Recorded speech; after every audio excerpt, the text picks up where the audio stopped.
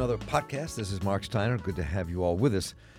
We are about to talk with Scott Shane, who is on the investigative staff of the New York Times.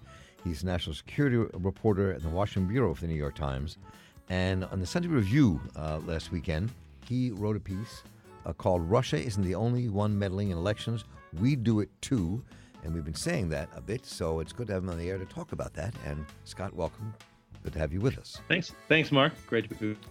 This is really important, I think, what you wrote for people to understand, and that what we're accusing the Russians of doing, meddling in our election, is not something that just fell out of the sky. It's something the Russians do and no one else does. I initially wanted to write that article maybe a year ago, but there was so much to cover just trying to understand what the Russians did. I spent most of the last summer trying to figure out what they were up to on social media, something that we've heard a lot about in the last few months. Mm-hmm. And I also thought the best way to do such a story journalistically would be to find a heretofore unknown case in which the U.S. had meddled with a foreign election in recent years, in the last couple of years. And so I talked to a lot of people hunting for such an example. Of course, anything like that is highly classified. It's difficult to get anyone to talk about it. But, my hope was I could find out enough about a recent example to kind of make it more or less parallel with the Russian case. When that failed, and I still don't know whether it failed because we're not doing this so much anymore, or because I just, couldn't get the sourcing to find something that's obviously very, very secret, very highly protected. Whichever that is, I decided I would, it was high time that we did a story on this topic, and I would just basically take the historical approach. And that allows you to, make the point that it's not a one-off, that this is a sort of recognizable intelligence operation. And so one way I got into the piece by quoting a retired CIA person, a fairly recently retired CIA guy, as saying, is there anything bizarre about what the Russians did? No, absolutely not. We've done it, we've done it many times, and I hope we keep doing it. We keep doing it, as he put it. So, for people, that's what had struck me, I guess, is I knew that was the case, and people who've read a lot about intelligence, studied intelligence, know that this is a pattern through history for the U.S. and certainly for other major powers. But I think a lot of Americans, this was the first time they'd ever been introduced to the concept of one country, covertly messing with another country's election. So they were not surprisingly very upset with Russia. And didn't have, hey, we can all be upset with Russia over this, but it's good to have the full context to make these judgments. Well, I'm going to jump into that, but I think you raised that in a part of your article towards the end. It was very clear. I'll just read to our listeners here, and we can talk about it just for a second. You wrote that what the CIA may have done in recent years to steer foreign elections is still secret and may not be known for decades. And then you went on to quote William J. Doherty, who worked for the CIA for a long time, from 79 to 96, saying, "I assume there are a lot of old stuff going on because it never changes. The technology may change, but the objectives don't. The objectives don't." So so it's there's a reason why you can't find out if things are going on now, because they're classified. Exactly. Look how hard it was to figure out what the Russians were doing to us. And some of that was in a fairly open medium, meaning, Facebook and Twitter and so on. So yeah, but at the same time, I think there has been a historical evolution. That is my impression. That is my belief. I think earlier in the history of the CIA, they had no mixed feelings about this stuff. They thought that you could go in and topple a democratically elected leader because it was in the U.S. interest to do so. And I think I don't think that's happened in a long time, and I think we're somewhat squeamish and averse to it now, because we purport to stand for democracy, and there's something a little peculiar of going in and overthrowing a democratically elected leader of another country in the name of democracy.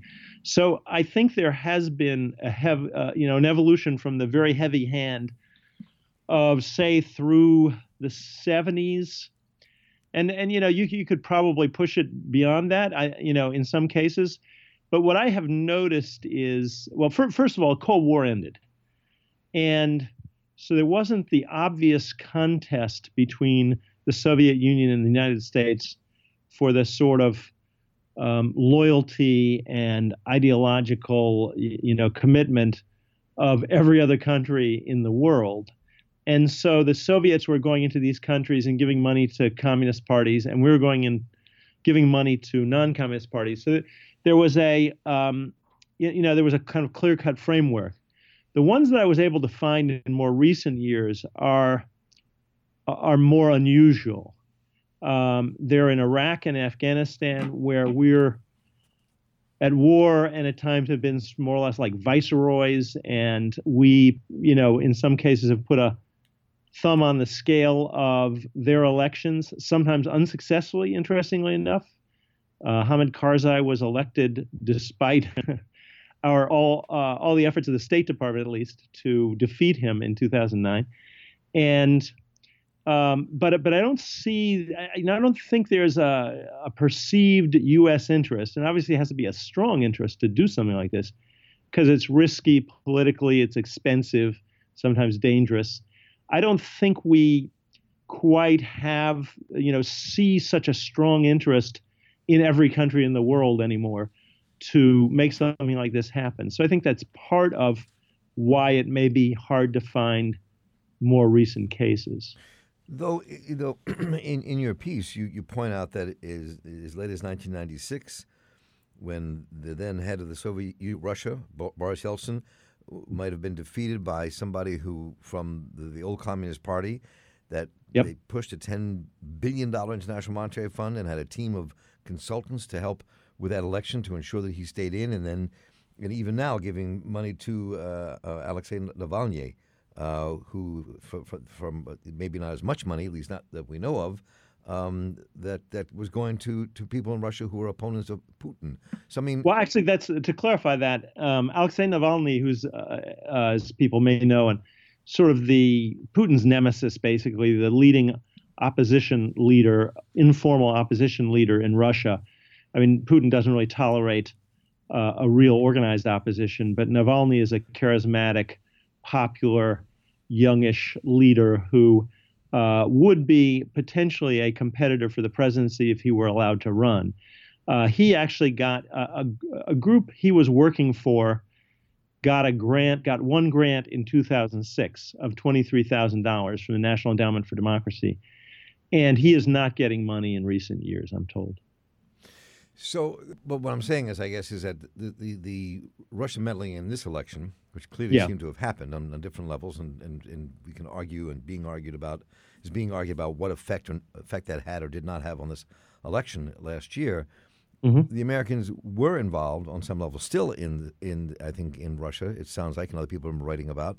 And then when you go back to 1996, which isn't that long ago, and we wanted to make sure that Mr. Zhuganov, did I say that right? Did not get elected when Boris Yeltsin was running against him. I mean, Zhuganov was the head of the old Communist Party. Correct. And he was actually polling ahead of Yeltsin in 1996. Right. And that panicked a lot of Russians, and it also panicked Bill Clinton. And Clinton gave instructions to his government, kind of across the board.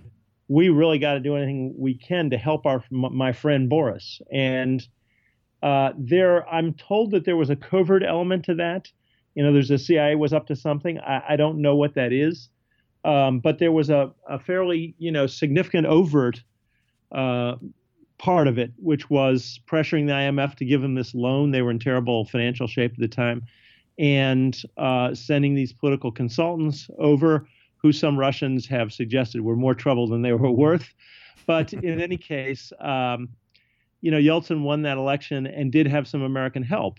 I guess what complicates this is when people tell you, and as you saw, I quote a couple of people who are very knowledgeable about this as saying this, that you can't compare what we do to what the Russians do, Hmm. because at least in setting aside the 50s, 60s, and let's say even 70s, in recent decades, we have intervened to preserve or enhance democracy and to try to give an even chance or a level field to people who are challenging an autocratic leader, for example. Whereas the Russians come in and mess with democracy. They want to screw it up, and they often want to promote an authoritarian leader because that's sort of Putin's style, and that's what he wants. And so you can't compare what we do to what they do. And I think that's where the kind of core of the argument about this inevitably goes. And I guess if you wanted to push it a bit, I mean, taking two examples here, I was thinking about the election of 1996 in Russia. I mean, Mr. Gennady Zyuganov Mm-hmm. was probably no more of a Democrat than Boris Yeltsin. I mean, it's just the fact that he was a part of the old Communist Party, and so was Yeltsin, as a matter of fact. But I mean, Yes, exactly. Yeah. or even as you write about the Nicaraguan election, ensuring that the Sandinistas didn't win, Yeah. and the Sandinistas again we didn't like their politics or economic policies, but Right. they They were. again were no more or less democratic than anybody else. Yeah. You people No. could argue, You mean that, in other words, that they were a popular party that was running in an election? right? Yeah. No, I think that's right. I mean, that's where it gets tricky. Of course, in the history of the world, there have certainly been uh, parties and individuals who came to power through a democratic election, and that was the last democratic election because of their predilections. I mean, Hitler came to power, obviously, in that way. And I think the concern about the communists is, the Communist Party of the Soviet Union had not tolerated elections with more than one candidate for a job for 70 years. So I think the concern in 1996, justified or unjustified, was that it would be, one man, one vote, one time. Zyuganov would get in there and say, actually, you know what, these competitive elections haven't worked out so well, and we'd sort of be back to the old way. But I mean, I guess it's sort of, do you trust your government's methods and intentions as an American sufficiently to bless the idea that it's going to do the right thing, even if it's operating covertly in some other country? I mean, if you have a lot of faith in your government, then maybe you'll say, you know what, they're going to do the right thing, and they can tell me about it in 50 years. but that's sort of the way it is now, I guess. So, but when you what does it mean for us as we wrestle with this here in the United States? Pardon me. When you quote in your article Stephen Hall, who retired from the CIA after 30 years, you have the quote in here saying, if you ask an intelligence officer, did the Russians break the rules or do something bizarre? The answer is no, not at all. Or you quote Locke K. Johnson, who you call the Dean of American Intelligence Scholars, as saying, we've been doing this kind of thing since the CIA was created in 1947. We've used what the British call King George's cavalry, suitcases of cash. So what does that say? If articles like as you recently wrote in the New York Times become part of the larger dialogue and conversation about this Russian meddling investigation, how does that play into all of that, do you think, for the American public, for us to understand what's really going on here? Well, of course, there are two elements to the Mueller investigation, the FBI's investigation into the Russian interference in the 2016 election.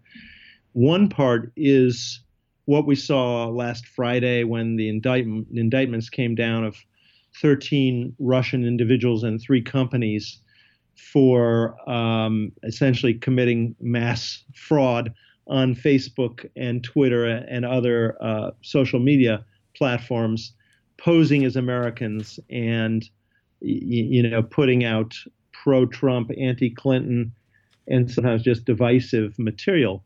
So that's one thing, is understanding what the Russians did and holding people responsible for it. In this case, a bunch of Russians. The other part, as everybody knows, is, was there any assistance or cooperation from Donald Trump or people associated with then candidate Trump? And so even if we were to kind of take a cynical view and say, you know what, everybody does this, what's the big deal? It probably didn't affect things that much, although we should probably talk about that a little later. Let's just not even worry about it. I think, personally, I would argue that it's worth the FBI's time and our money to, first of all, understand exactly what was done by the Russians, and certainly, secondly, to understand whether there were any Americans who were complicit in or helping out. And so I think even if you take a fairly cynical view of this, and you say the Russians do it to us, we do it to the Russians, we do it to others, I still think it's worth investigating, worth getting to the bottom of it, worth potentially holding people accountable. Perhaps ultimately, the upshot will be we don't find any Americans who are complicit, and we decide, some people have suggested we should have a treaty with the Russians, believe it or not, in which we say we will leave your elections alone if you leave our elections alone. And you know what? That's sort of an intriguing concept, because given the tools that we both have now, meaning hacking, leaking, messing with social media, that stuff is very difficult to stop and prevent. And both countries, in a way, have an incentive to sort of back off this war. The only problem there, of course, is that they don't really have elections in the same sense that we do. They did for a while. I lived in Russia from 88 to 91, and during that period, they introduced the first elections, and they were really quite free. And they kept being free for quite a number of years, but in recent years, they really haven't been. Putin's kind of put an end to that. So in some ways, it's perhaps not a fair agreement, but certainly we would benefit from a treaty like that more than they would, because Putin's going to win anyway. So that's something some people have talked about. But I think I think it's possible to be very distressed at what the Russians did, very ticked off at what the Russians did, to make a reasonable judgment about what effect it did or did not have, and at the same time accept that this has been a big part of the history of intelligence agencies in their country and in our country for many decades. Yeah, and I think that if you just add to that quickly here, and from your article as well, and made me really think about this as I was reading the article and started looking at some older stories, that the U.S. intervention in certain elections, whether it's Chile in 1964 that you wrote about, or over the years in the Italian elections, or even the Russian election of 1996 elections that we can mention that you wrote about, that intelligence agencies did have an effect on the outcome of those elections. We don't know whether this meddling in America had an effect at all, or what kind of effect it may have had. We'll find out. But so, in fact, these things do affect the nature of another country's political existence. Absolutely. Again, this kind of has its roots in the Cold War. And the kind of classic example is Italy.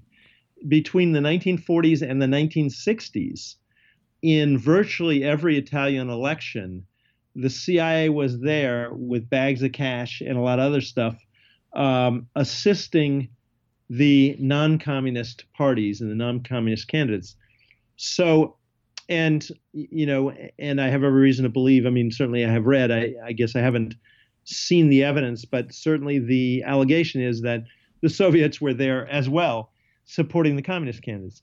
And that did undoubtedly have a significant effect on what was going on in Italy in those years, and conceivably the CIA's intervention prevented Italy from becoming a communist country, and potentially under the Soviet thumb I mean, certainly, that's within the realm of possibility.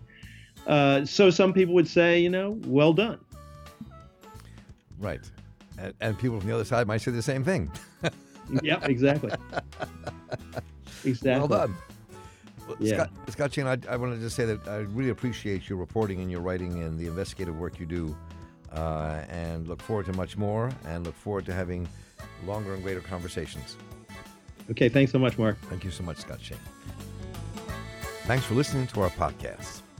This program was produced and edited by Calvin Perry with assistance from our intern, Nora Belbidia. You can download the podcast and more at steinershow.org and on iTunes or on your favorite podcasting app. Find us on Facebook, Instagram, and Twitter by searching for The Mark Steiner Show. And please let us know what you think. Write me at mark@steinershow.org. We'll be back in a couple more days with a brand new podcast.